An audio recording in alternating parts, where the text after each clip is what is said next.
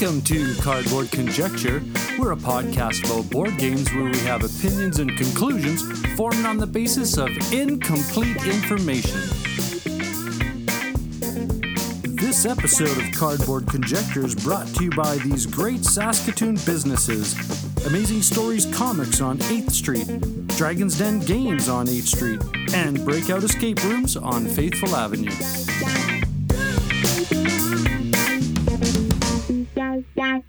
Hello. How's it going, eh? This is What You've Been Playing Wednesday, and this is a special weekly episode that's a compilation of all the board games that we've been playing recently. And contributing on this episode are Friday Night Games, The Tabletop Bellhop, Definitely a Board Game Podcast, Kavri, The Meeple Dungeon, Dice and Dragons, and Cardboard Conjecture. Remember to check out the show notes for links to all the content of the What You've Been Playing Wednesday cast. So sit back, relax, and we're not responsible for the impact to your wallet. But we'll still say sorry, eh? What up, gamers? I'm Jason. I'm Julie, and together we're Dice and Dragons. You can find us on YouTube, Facebook, Instagram at Dice and Dragons, and Twitter at Dice and Dragon.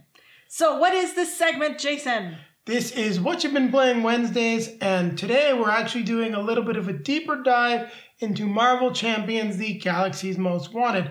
Now, we had some other stuff that we wanted to do. We ran out of time, actually, and we're going to be doing something new on the channel, so you'll definitely want to check that out on Thursday. So the day after this is released, we're going to be doing our first discussion video, and we're going to be talking about licensed games. How do you make a great licensed game? And, well, we're playing one right now.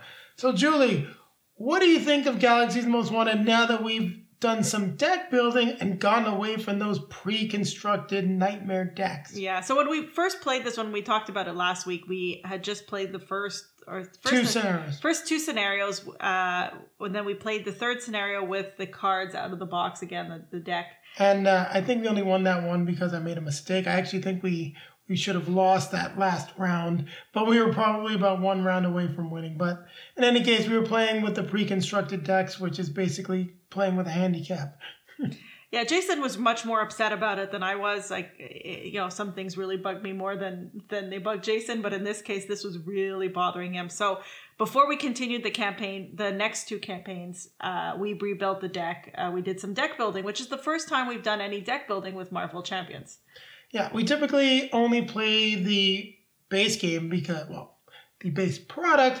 Being reviewers, we're always moving on to the next product. We love collecting it. And with a little guy in the house, we really haven't had the time to just go and play with some decks. But it became quite clear to us that we were not getting through this campaign without I think we could have gotten through it. No, there's no question. We've got it set up right now. We're jumping in right after playing this.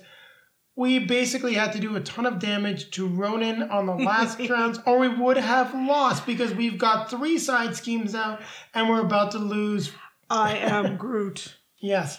I think there's a chance with Nebula. I'll give you that. I just don't think there was any way we'd get through Ronan.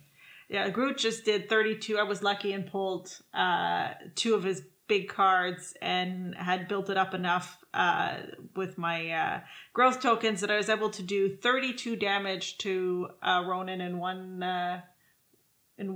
round. So yes, in one turn, and I luckily got rid of his tough status card and did the other 4 damage. So we literally had the exact damage to take him out the moment he flipped into his second form, which was pretty cool, actually, I have to say. I mean, I've enjoyed playing this. I definitely think it's better when you can build the deck up a little bit. And maybe that's something that we, if somebody's interested, come talk to us on Instagram, Facebook, or even comment on our video on YouTube, and we can discuss what we did to the deck, what we felt was a good way to do the deck. And it's helped us because against both Nebula and Ronan, it's made the game not easy but easier.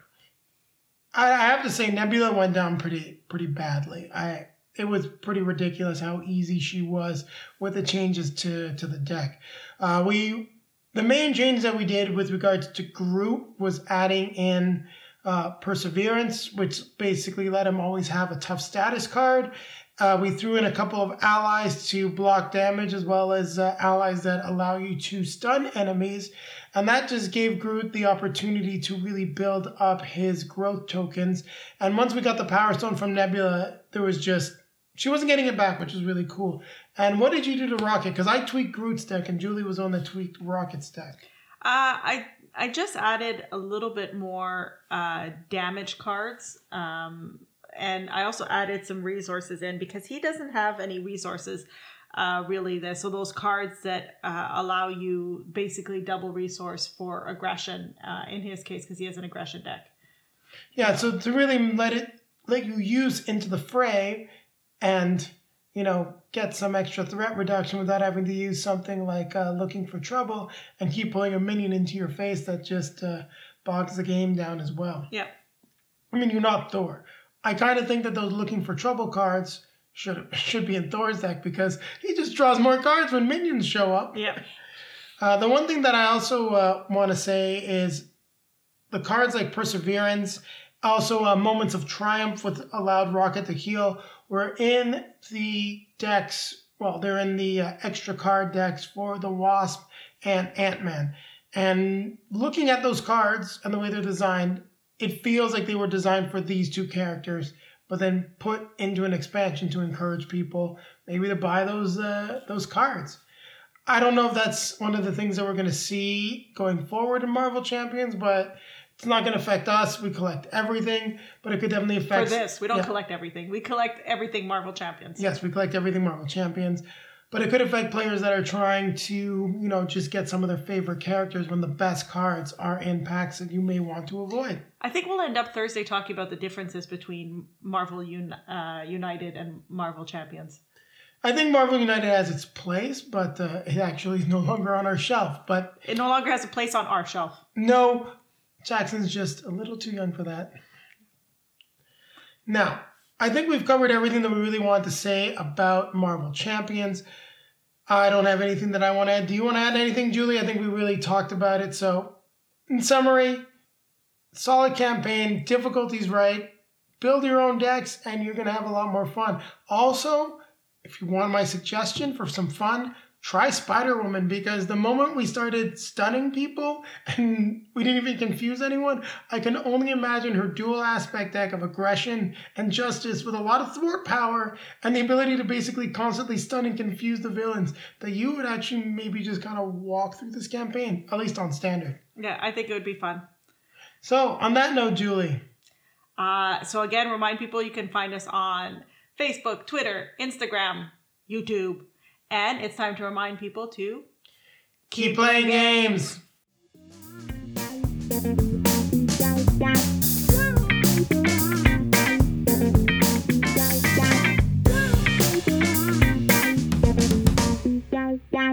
Hi, we're Matt and John, and we're Friday Night Games. Find us on Instagram at Friday Night Games Official, Twitter at Friday Night GMS, and on our website at FridayNight.Games. What game will we play this week, John? A War of Whispers, published by Starling Games and designed by Jeremy Stolfus.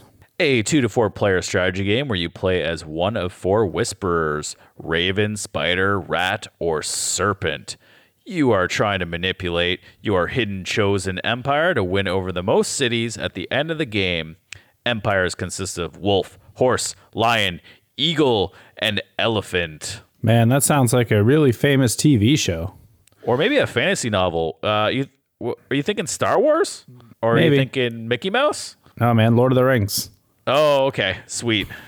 At the beginning of the game, players secretly choose which house they want to win, how many points they will receive for conquered cities at the end of the 4th round. The player with the most points at the end of the game wins. The game is played over 4 rounds. Each round, players will remove 1 agent and then deploy 2. In a 2-player game, you will deploy 3. Agents are deployed to different council roles within an empire. Going around the board in clockwise order, the game will play out the actions of the agents. These could be recruiting more troops for an empire, drawing more powerful cards for an empire, attacking another empire by moving troops or swapping your council position. Another neat mechanic is if a seat is empty before your agent seats, you can play that out like it's yours. As the rounds go on, you get more and more agent turns, and the game gets really, really complicated. At the end of the first 3 rounds, you could also swap 2 secretly chosen houses by revealing them to all players. This can allow for you to pick a true winner later on. All right. So what did we like about the game, Matt? So myself, I really liked how the turns got more and more complicated, and players started revealing who they chose to win as the game went on. Early on, I felt like you didn't really have any idea. Yeah, that's fair. I also liked how the games were short. Once you learn how to play the game is no longer than an hour. And I thought the theme was awesome. I really like how it really hit Star Wars. I mean, Mickey Mouse. I mean, Lord of the Rings. Oops, I said it. Game of Thrones. It really hits the Game of Thrones theme. Did you see that? Have you seen Game of Thrones? Yeah, I've seen Game of Thrones. Okay. Did you obviously you noticed that. It's, Spider. Similar to the houses and all that stuff, yeah. I like how strategic it could have been, especially when you try to place an agent, try to figure out what moves you're going to make. I also like how you can place an agent just to mess up the empire. You can mess up the empire by attacking like stronger areas. So I can put my agent in maybe an empire that I'm not playing as, and then use that empire to attack to kind of lose its like troops out on the battlefield. Well, I'm going to tell you what I didn't like. I didn't like how Novi just beat us so easily. Yeah, I find that Novi like just gets these games a lot, and he's like in the background just strategizing and just beating us without us knowing. You're trying to say he's a master of whispers? Maybe. No, I think he is. He did win both games. Although the second game I tied him, but he had more cards in his hand, so he won. I was like, Yeah, I don't think I understood the strategy right away. So I think that hindered when I played with you guys. I couldn't really figure out what I wanted to do right away. And I think I just had to kind of started to go with the flow at the end of the game. And I was like, I didn't really make my moves properly to get the most points, I guess, at the end of the game. Yeah, I noticed 2 emerging strategies. One was to get cards. And the cards were really powerful because they let you do things. You actually had super powerful cards when you played your game. We didn't really understand how to use it. It basically let you paratroop anywhere on the map, which was super powerful. In fact, it was so powerful.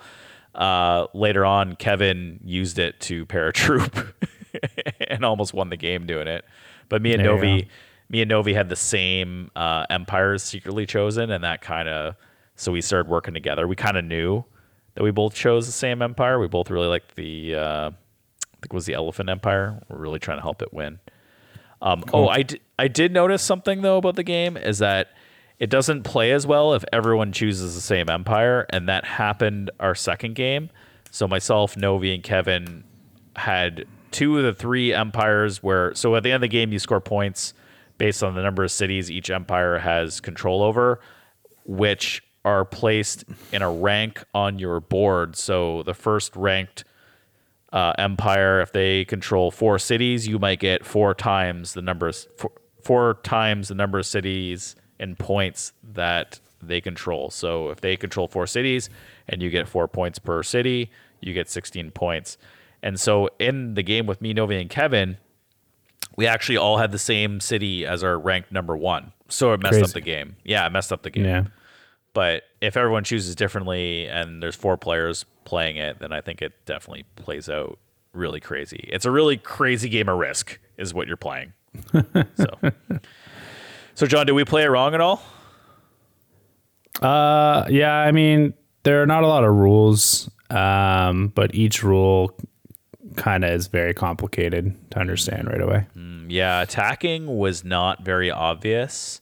I really wish the rule book had more examples of attacking.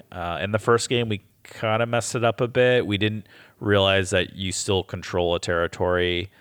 So basically, every empire has a boundary of color that they control, and you don't need to have a troop there to control it. So when you move into another territory you don't control, you could actually move all your troops without leaving a single troop. You could actually move all your troops and leave no troop to defend.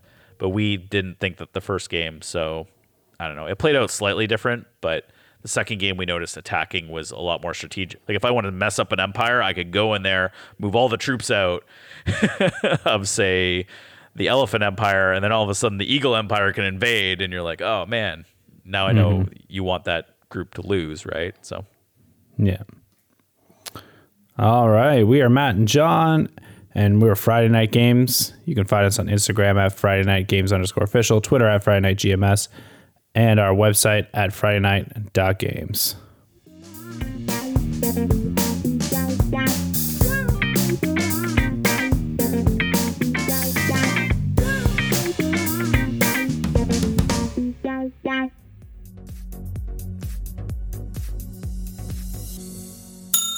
Hello and welcome to the Tabletop Bellhop segment of What You've Been Playing Wednesday.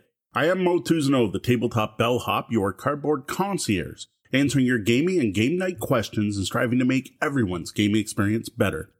You can find me at tabletopbellhop.com and all over the internet and social media as Tabletop Bellhop, one word. If you've got a gaming or game night question for me to answer, send that question to questions@tabletopbellhop.com or visit the webpage and click on Ask the Bellhop. Of course, the question I'm answering tonight is what you've been playing this past week. This is now 2 weeks in a row that I've gotten some actual physical games played at my actual physical game table. Let's hope this trend continues on in the coming weeks. Up first, I've got Machi Koro Bright Lights Big City off my pile of shame. Now, I'm a huge fan of Valeria Card Kingdoms and Space Base, and I've really wanted to try some version of Machi Koro, as all of those games share a similar base system. Now, this is a Target-exclusive version of Machi Koro that includes cards from the base game, as well as some cards from two of the expansions, Millionaire's Row and The Harbor.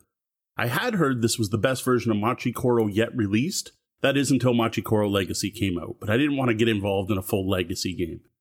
I figured this would be a good first Machi Koro experience for me. Now, my first thought about this game is that I'm very pleased to see that it stands out in many ways from the other games.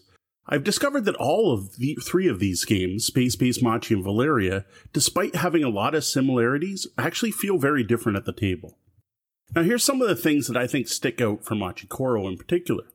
For one, you don't start with every number in your tableau, which could mean the start of the game could involve a number of rows with no one getting anything. So that's a little bit of a change, and we did find that it was a little bit of a slow ramp up, but once it got going, things went nice and smoothly. Now you also only start with rolling one die, with the ability to unlock more dice later. And with those dice, in Machi, unlike the other two games, you always total your dice. Now the market in Bright Lights Big City is split into powerful landmarks and regular cards, and those are split into two different sets, numbered 1 to 6 or 7 or more. And I enjoyed that because until you've unlocked 2 dice, you don't really need the 7 or more cards. All that said, the big thing that I found really set Machi Koro apart from both Space Base and Valeria was the take-that nature of the game. Machi Koro features a high number of Screw Your Neighbor cards. These include all the red cards and some purple landmark cards. Now, red cards hurt one opponent, whereas the purple cards hurt all your opponents. What this ends up leading to is a lot of back and forth and money-changing hands throughout the game. An interesting side effect of this is that you often will want to spend every coin you earn just so no one can steal it from you between your turns. Now, a final observation I have about Machi Koro Bright Lights Big City is the fact we quadrupled the game time on the box during this play. It says it's a 30-minute game, but it took us over 2 hours. Now, I think the problem here was the fact we played 2 players, and what that meant with the take that nature of the game is we just kept passing our money back and forth and spending it all quickly and not being able to afford those higher cost cards that would have ended the game sooner. So far, I think Machi Koro is my least favorite of these roll for resource games, but I'm looking forward to trying it with more players and seeing if that improves the gameplay and, more importantly, shortens that excessive playtime. Next up, I finally got the Quacks of Quedlinburg to the table, and yes, you all know this already. This game is great. What's the most interesting to me about this game, though, is how different it was from what I thought it was going to be. I've watched people playing Quacks at local gaming events, and it's always been a very loud game with people pulling things out of bags, shouting, cursing, groaning, and cheering. Based on those reactions of the people playing, I actually thought this was more of a party game with a much higher random factor, much more like other typical push your luck style games like, say, Dead Man's Draw. What I didn't realize until playing is just how deep this game is and how much agency the players have while playing. While playing Quacks, you know exactly what's in your bag. There's only one ingredient that can cause your pot to explode, and if you're paying attention, you know the odds of drawing that one. It also means at the start of the round, everyone's going to get to pull a number of chips with no chance of blowing up at all. It's only after multiple pulls that the push your luck element comes into play. And you know what? It's perfectly viable to just play it safe. This all makes the game much more engaging and deeper than I expected. Finally, my last game this week was a play of Dungeons & Dragons Adventure Begins with my kids. This time we took on the Green Dragon Death Sleep. Now, I just did up a full review of this game on our last podcast that went live yesterday, and over on the blog, and I encourage you to check out those if you want my full thoughts on this game. What I will say here is that we found the biggest problem with this game, besides the fact people can play it mechanically, and it's just not that good that way, which isn't a problem with my girls. They get totally into the storytelling, but it's a lack of item cards included in the game. This was very evident in this last play. We were doing really well in the game, getting lucky with encounters that gave us items, and we didn't feel the need to do many side quests. Actually, we only did one the entire thing, and we still ran out of items before getting to the last board, and that's playing with 3 players and not 4. We also had a ton of gold left over at the end of the game, which means nothing in the game, though I do think it might be an interesting house rule to use that as a way to keep score. Whoever has the most gold wins. Now, I have no idea how well this game's doing for Hasbro and Wizards of the Coast, but I would love to see an expansion with a new set of maps, cards, and baddies, hero options, and most importantly, more items. Like, this should be a really easy game to expand, and they can even do it with small packs, like one new character with their tiles, a mini, and a d20, or a new baddie to face with a new board section, a new standee, a deck of cards, henchmen, and all that. Or just a pack of items, or an additional encounter cards for the existing maps. I would welcome all of these, though I do hope they would increase their quality control if publishing more content for Adventure Begins. Well, that's all I've got for this week. Find lots more gaming content at tabletopbellhop.com, and be sure to check out the Tabletop Bellhop Gaming podcast, which we record live Wednesday nights at 9 p.m. Eastern on Twitch, with edited episodes showing up on your podcatcher early Tuesday mornings. For the Tabletop Bellhop Gaming Podcast, I am Mo Tuzano, the Tabletop Bellhop. Good night, and game on.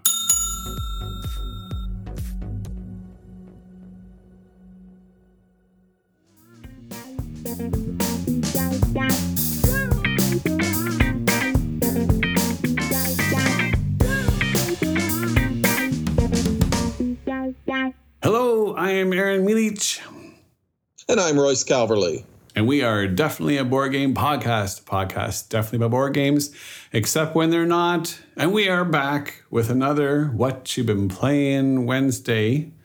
How come I never get to do the We Are Definitely Board Game podcast part? Because I'm the host and you're the expert, and that's just the way it goes. Oh. You get paid more. You get paid more than I do.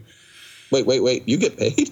Let's not get into that right now. Look, I want to talk about the games I've been playing on Wednesday. And this is one I discovered on Board Game Arena. And I loved it immediately. So I actually went out and bought a copy because I think this will be a fun one to play with the wife and the mother. And it's called King Domino. Came out in 2016, Bruno Cathala, Blue Orange Games. If you haven't played it, King Domino is a perfect name for this game. You're essentially laying down tiles like dominoes. Instead of numbers, they have terrains on them, and you have to match up the terrain. And if you can string along a bunch of terrains with crowns on them, you get points. And also the way you pick up new tiles is dependent on your position on the turnstile. I don't know what you'd call it, but basically you have to choose what your position is going to be based on lowest number to highest number. So if you pick a tile that is a high number, chances are it's going to be better for you, which means next time you're going to be last to choose. And yeah, exactly right. The person who picks the best tile is likely going to be the last person in the next choice. Yeah. But it's not always the case. Sometimes the tile you need is right there, right in the middle, and you luck out and you get it and you get to be second next time. So it all depends on what you need and which direction you're going in. Really like this one. It's very fast. It's 2 to 4 players, 15 minutes. It plays really well on Board Game Arena. So I'm looking forward to getting this one to the table and giving it a try there. So that's what I've been playing on Wednesday, Royce. I just want to say, I really think that it's interesting how Board Game Arena has changed some of our gaming habits. This is not a game I would ever wanted to play. Oh, really? I had no interest in it whatsoever, and I played it 7 times in the last few months because it's on Board Game Arena, because it's fast, because it's easy to teach. Yeah. And it's a good game. I have some issues with it and on the whole, but it's not a bad game at all. It's a fun little experience on Board Game Arena. So yeah, neat, good choice. Yeah, I like it. What's your biggest issue with the game? My biggest issue with the game is I believe the black properties are too powerful, and unless people intentionally hate draft to make sure that nobody gets more than 1 or 2 of them, you will end up in a situation where whoever gets those black properties will probably win the game. Yeah, I've noticed that too. Yeah, that's true. Yeah. You really have to be aware of who's taken a black property and make sure they don't get more than 2, maybe. Yeah. So now we need to figure out a way to win with the other terrains. Maybe I'm just bad at it. Who knows? Maybe I'm wrong. I hate almost to say it because I always hate when people say, "Oh, this game is broken." Like, I've got to think the designer put a lot more thought in it. And it's Bruno Cathala. Bruno Cathala has designed so many games. He knows what he's doing. Would he possibly have let this broken game through? Well, I think so. But I hate when people say it, so I kind of hate saying it myself. Fair enough. All right. Let's see if you can do better. What you been playing on Wednesday? Well, I also am playing a relatively light little game. No, actually, I'm not. I'm lying. You never play those. I am playing a game called Mini Express. Oh, what's that? So Mini Express is a train game by Mark Garretts. I like trains. Medias Game Design. It's a company out of Taiwan. It was published in 2020. It is I almost want to think of it as like an 18XX Lite. Oh, okay. It definitely has some of that stock element. You are trying to get the highest value in dollars at the end of the game. You are building trains, but it all comes down to just 2 actions. You either take a stock and increase the number of trains that company has, or you put trains out onto the board and make those stocks cheaper to buy. Okay. And that's all you're doing. And then at the end of the game, you check influence in the 4 different goods that are being transported versus how well you have built out those trains versus times the number of stocks you have. So if you're first in the influence, you get a certain number of points for this company at this level, and you get that many points per stock. Like I said, just 2 actions. What makes it really, really cool is every time you do an action, you are helping the other person. You're either giving them cheaper stocks or you are giving them more trains to be able to place out to help their companies. So you got to make a decision. And every time it's, I need to do this. Oh, but I don't want to do this because you're going to be better. But I have to do this, but I can't do this, but I have to. What am I going to do? And sometimes games have 1 or 2 moments like that in the game. And those 1 or 2 moments are the moments that are like amazing. Almost every turn in this game is, what am I going to do? Because if I do this, I help you. But if I don't help you, I'm not going to help myself. What do I do?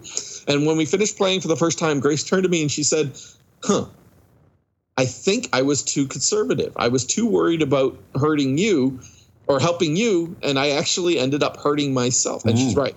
She lost solely because she was too concerned about helping me. And she was taking suboptimal moves because she knew the optimal move would help me too much. And that tension is so fantastic. It's quick. It only plays in about an hour. It plays really well with 2 players.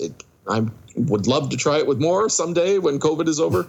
But it really is an excellent game. I really enjoyed Mini Express. I like how I say King Domino is quick at 15 minutes and he says Mini Express is quick at an hour. Some of us last longer than others.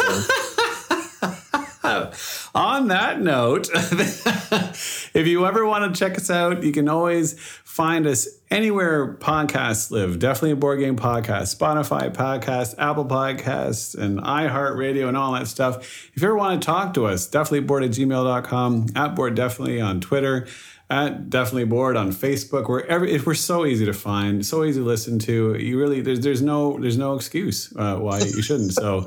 Well, there's one excuse. Maybe they just don't want to. Well, that's the only excuse. Blame them for that too much. Fair enough. Yeah. Well, all right. If that's how you feel, then we're gonna go. Talk to you later. Bye. Bye, everybody.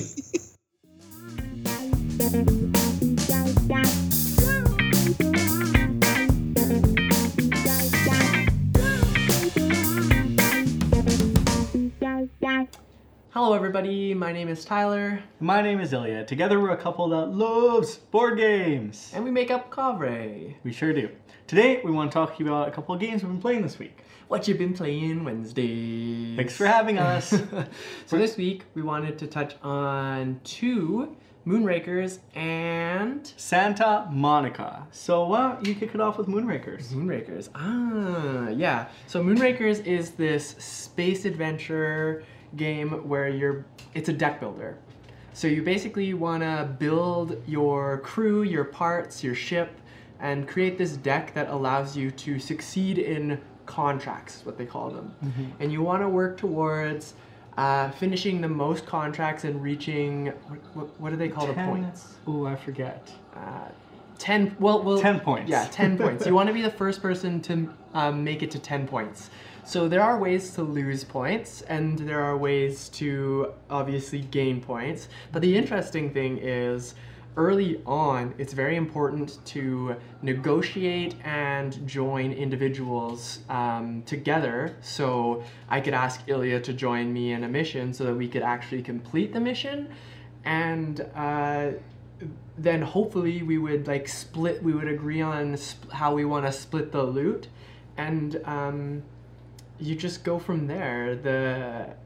You can buy cards at the end of the turn, make your deck a little bit stronger, but at the same time, there are going to be more and more difficult challenges that still make it important to negotiate having more people join you in completing that contract. And I think the neat aspect of this deck builder is that typically, in many of the deck builders that I've played, you draw a hand of cards and you play that whole hand of cards. But here you only technically can play one card, but there is a type of cards that give you action, that give you more actions to play. Yep. So if you play that card, you get 2 more actions. So you want to keep playing those cards, have cards that draw you cards, and that whole combination makes it really interesting. Yes, yeah, it's cool because you basically end up. I mean, obviously there are other things that you can do, like you can buy ship parts that will give you more actions, that will decrease the cost of contracts, etc. But yeah, it is really interesting because you start with one action on your turn and you have to basically play to create this chain reaction. And unfortunately, it doesn't go your way all the time. No. So it's a lot of fun. Yes. I will say that for a game where there is negotiation and the potential to really mess people up by doing some tomfoolery and not promising to succeed on a contract that you have, is not always my favorite type of game, but with this game in particular, you don't have to necessarily focus on the contracts or you don't have to focus on working together, but it does definitely help. Mm-hmm.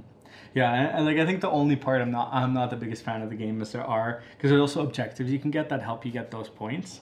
And one of the objectives, for example, is to make sure you go on a mission and it fails. So I can agree to go and help Tyler, but then when it comes to me playing my cards, I can be like, I'm not going to play anything. Sucks to suck. Yeah. So that's not always fun. I don't particularly enjoy those types of games because could be some bad faith. But overall, it's a great game. We really like it. Yeah, and of course, if you play with the right people, it's always going to be a fun time. Yeah. No matter what game you play.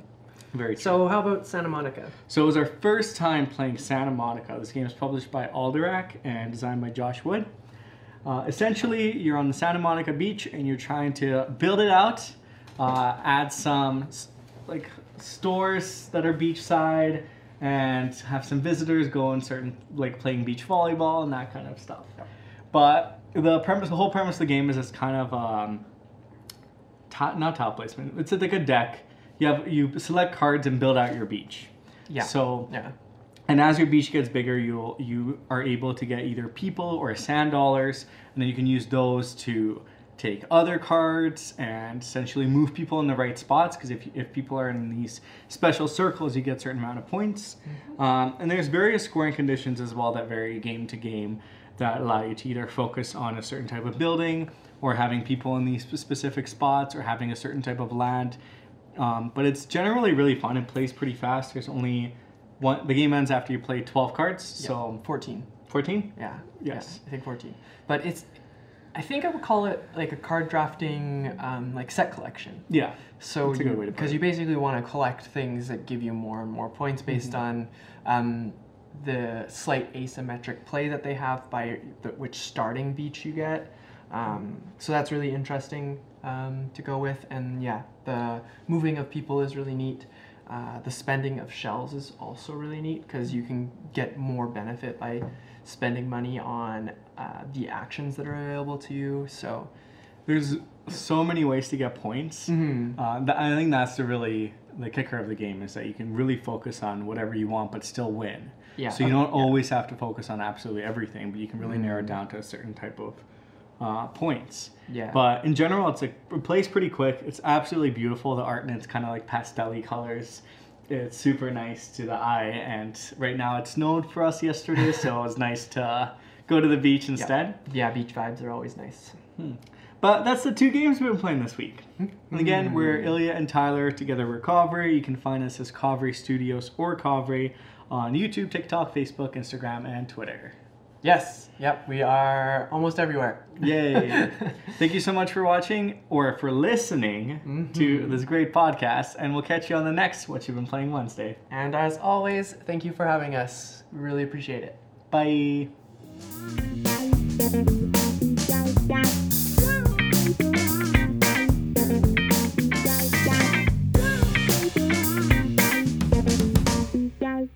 Hello, everybody. It's Rob and Anna Marie from the Meeple Dungeon. Hello. And we are recording for the What You've Been Playing Wednesdays podcast again. And this week we're going to talk about one game and one game only. Anna Marie, what were we playing? We were playing Marvel Champions, the Galaxy's Most Wanted campaign expansion. That's right. And we love Marvel Champions, and the Galaxy's Most Wanted was some of our favorite characters, the Guardians of the Galaxy characters. And who were you playing? I was playing Groot, the Groot Protection Groot. Yeah, and I was the Aggression Rocket, which is very thematic for both of them.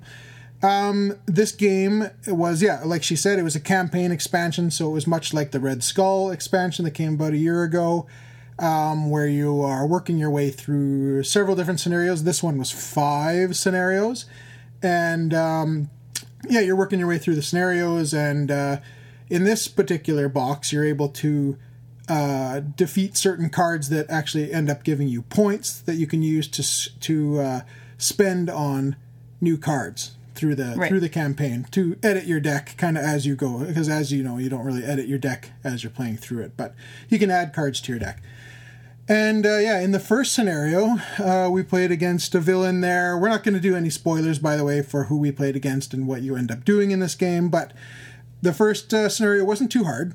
I think we did okay there. I think the most difficult part for me, and it wasn't necessarily that scenario, it was that I've never played, in all the Marvel Champions we've played, I've never played a protection deck before. Right, that was new to you, yeah. So that was very new to me, so I didn't really know what I was doing, and I found I don't think I used Groot properly because I wasn't too sure how his cards work together. Yeah. And it was exactly. It was a bit of a the first couple game. I think it was the third game where I actually kind of got into the groove of how he worked. Yeah, I agree, because I was trying to read your cards at the same time, and it was kind of like a feeling out process for Groot and Rocket, both of them. I didn't quite understand my character either. So the first game was simple enough, even though we were kind of feeling things out. And then in the second scenario, it got a little bit harder, really thematic, which was really cool when you take on this certain character that you'll see from the movies and comics. It was really cool. And that character was actually back-to-back in the second and third scenarios, which was really cool. You had to kind of deal with that character in one way and then kind of escape from them in the third scenario, which is pretty cool.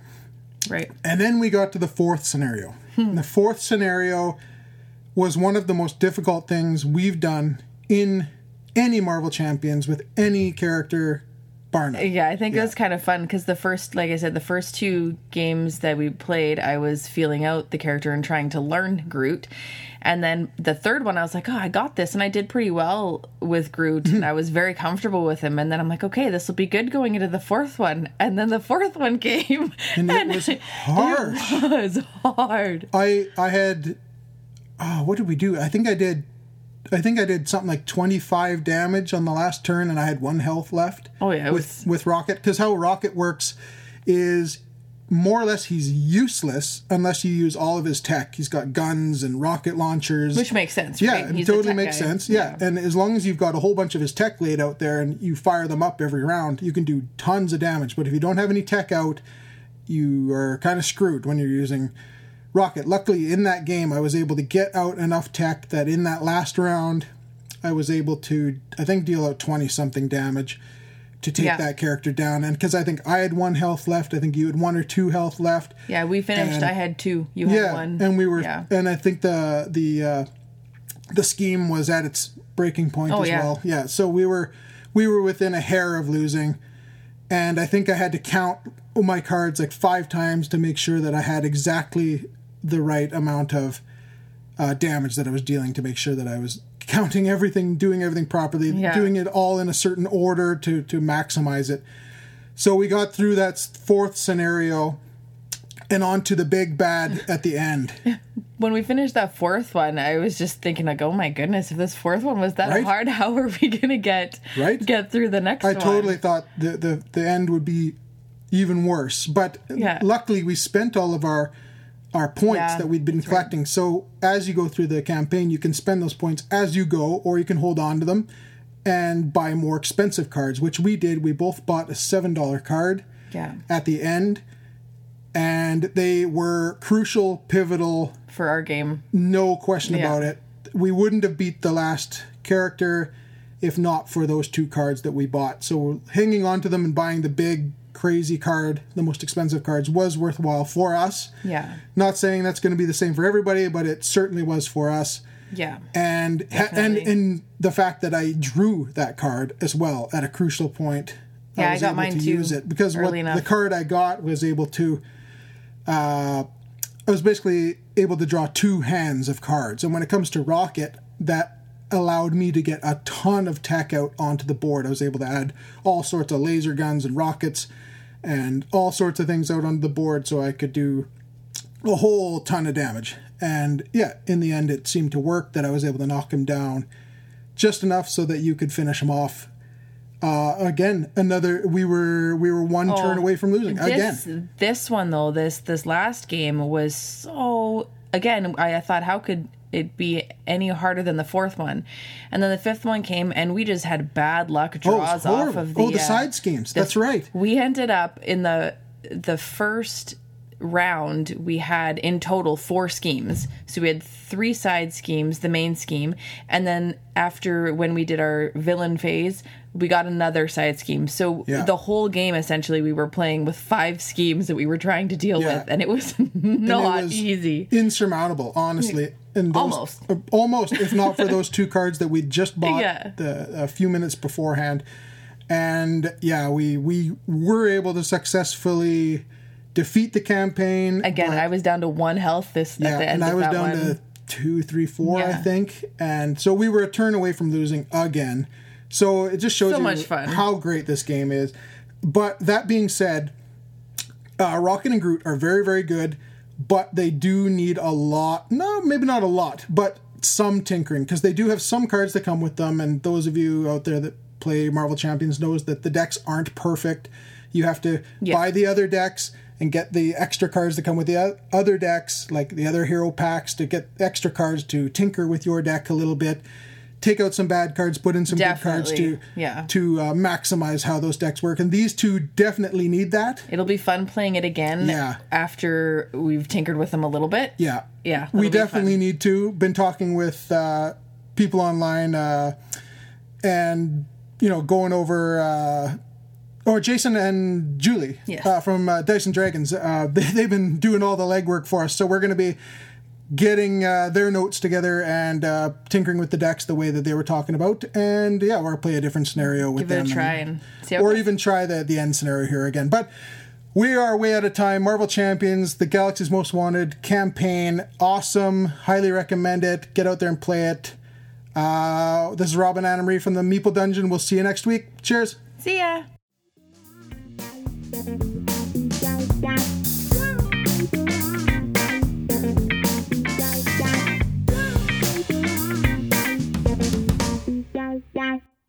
Hey everybody, it's Norm from Cardboard Conjecture Podcast and Bridge City Board Gamers community here in Saskatoon.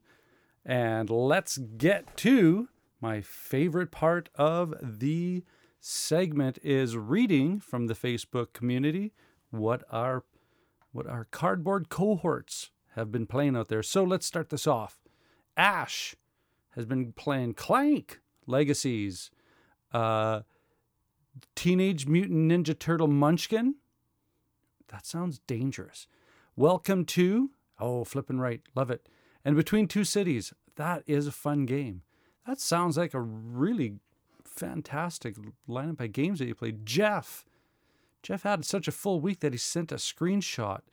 And let's go through as quickly. Oh, I'm so jealous already. Cloud Age, Coimbra, Fort, Maracaibo, My Little Scythe, Mystic Vale, Paleo again, Praga, Kaput Regni. I love that, Kaput. And Viticulture. Oh, one of my favorite worker placement games. That is such a fantastic lineup of games. Well done. Well done. Jason, Castles of Burgundy. Yay. Clank Legacy. Of course. Oh, I'm seeing some crossover here. Teenage Mutant Ninja Turtles Munchkin. Welcome to Between Two. Did you guys are like twins or something? So, Clank Legacy. I'm so jealous. We just before we went into isolation over a year ago now, we were Ryan, myself, and Dave and Jeff were doing Clank Legacy, and we just about got done. And speaking of, Ryan has completed the Castles of Burgundy tournament this past week. Congratulations to Hans Backer again. Also got plays of Isle of Cats, Targi with the expansion, and a bunch of Zombie Kids Evolution. Evolution, potato. Yeah, fantastic. Right on. Moving down, Mike has played, though I see some crossover here. Cloud Age, Coimbra, Maracaibo, Praga Kaput Regni, Kaput, Targi, Paleo, Cubitos. I've heard, I've seen Cubitos. It looks interesting. Cubitos looks very interesting. Hans, which ones are on your 10x10? So he's instigating some discussion there. Let's see. He's talking about Targi, Praga, Maracaibo, Cloud Age. Well done. Sean, Too Many Bones. Yeah, that looks like such a cool game. King of Tokyo, Welcome to the Dungeon, Robo Rally, and Avalon. Right on. Tim, Warhammer Underworlds, and Azul. Tim, maybe we should get you onto the podcast talking about some Warhammer. Or maybe we shouldn't, because I don't think my wallet can handle another impact. No, I'm joking. Yeah, that Warhammer stuff. There's just so much out there. Garth played Cosmic Encounters for the first time. My son was in tears. I had to hate trying to keep everyone happy and balanced. A disastrous introduction. Any of you know how to do combat games without 11, 13-year-olds being overly sensitive to combat? Yeah. I don't know. One thing, don't bring diplomacy into that environment. Eli, Seven Wonders Duel, including Pantheon. Right on. I've never played Seven Wonders Duel. I hear it's pretty fantastic. Marianne played Liftoff. You know, that space game, I think it's the art style it's just pulling me in. I keep seeing it. Maybe I should... Nah, I got way too many games. I hope I'm pronouncing this properly. Kaylee Jolyn. Spirit Island. Fog of Love. Lemonade Stand. Spirit Island is awesome. Awesome. It's such an interesting puzzle to solve. It's so dynamic. The variability is incredible. Yeah, that's such a great game. Such a great game. Well, that brings us to the close of another absolutely fantastic episode. And thank you once again for taking the time to listen to what we've been playing. And thank you so much every week to all the fantastic content creators out there who contribute, who collaborate to bring you this big shiny tunes of board games. Yeah, you know what I'm talking about, eh? So, saying that, remember, keep your stick on the ice and take care out there, eh?